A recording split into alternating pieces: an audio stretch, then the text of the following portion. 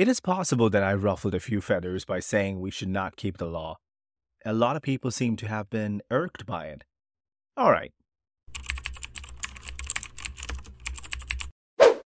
I'll just dial down a bit. So, okay, all right. Let's just keep the law, right? Let's keep it. Let's see how far we can go with this. So, you who keep the law, let me ask you, how is it going for you? What part of the law are you actually keeping? When the Bible talks about the law, it refers to 613 laws. So, are you keeping 613 of those laws? Most of the Christians that I've seen who say that they keep the law, and I've never seen them not going anywhere on a Sabbath day. And you send emails on a Sabbath day. You do your work on a Sabbath day. I'm pretty sure you brush your teeth on a Sabbath day, right? I don't see them staying at home either on Sabbath day. All those things, you do work on Saturday, so you're not keeping the Sabbath. Most of the Christians who say that they keep the law, they cherry pick the laws. If you're going to keep the law, you have to keep the entire 613 laws. You cannot cherry pick one. I think that's fair to say it. Because in James chapter 2, verse 10, it says, "For whoever keeps the law and yet stumbles at one point has become guilty of all." So that means if you're going to keep the law, you have to keep the whole law. A lot of people will say, "Oh no, Prince, I'm talking about the ceremonial laws we don't have to keep because Jesus fulfilled the ceremonial law and he did not fulfill the moral laws, and thus we need to keep the moral law." See, that's a problem here because throughout the New Testament, we don't see the law being divided into the ceremonial law or the moral law. It just says law, the law and the prophets. It includes the entire 613 of those laws. So when people say about the moral law, it usually refers to the 10 commandments.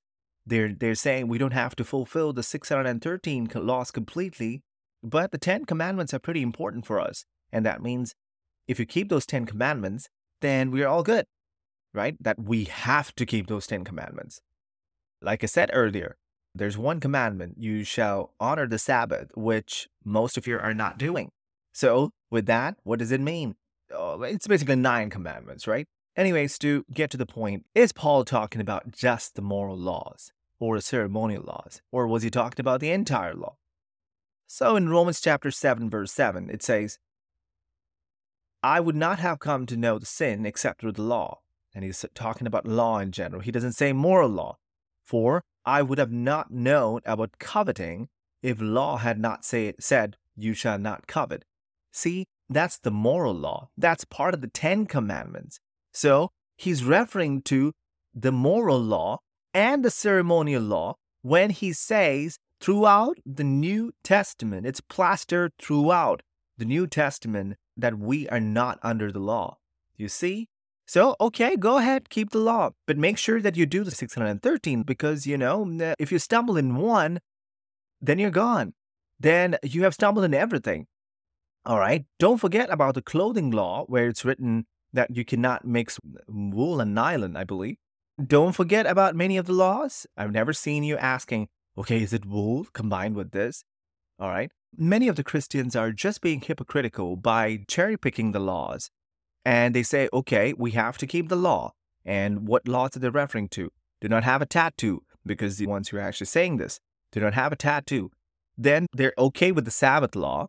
A person, Phil, probably has 29 laws in his sleeve, and he might be saying, okay, we need to keep the 29 laws but he's trying his best in those 29 laws because he feels that he can do it. Then comes Mr. Joe. So Mr. Joe is keeping 35 laws, and he looks down at Mr. Phil and he says, come on, you are not keeping those 6 laws, and how dare you? God's wrath shall come upon you. Little do they know that Jesus has fulfilled the law. You cannot cherry pick what you want to do. If you're going to keep the law, you have to keep the entire 613, and good luck with it. So if you're still not convinced that it is the law, the entire law which Paul was talking about, let's see.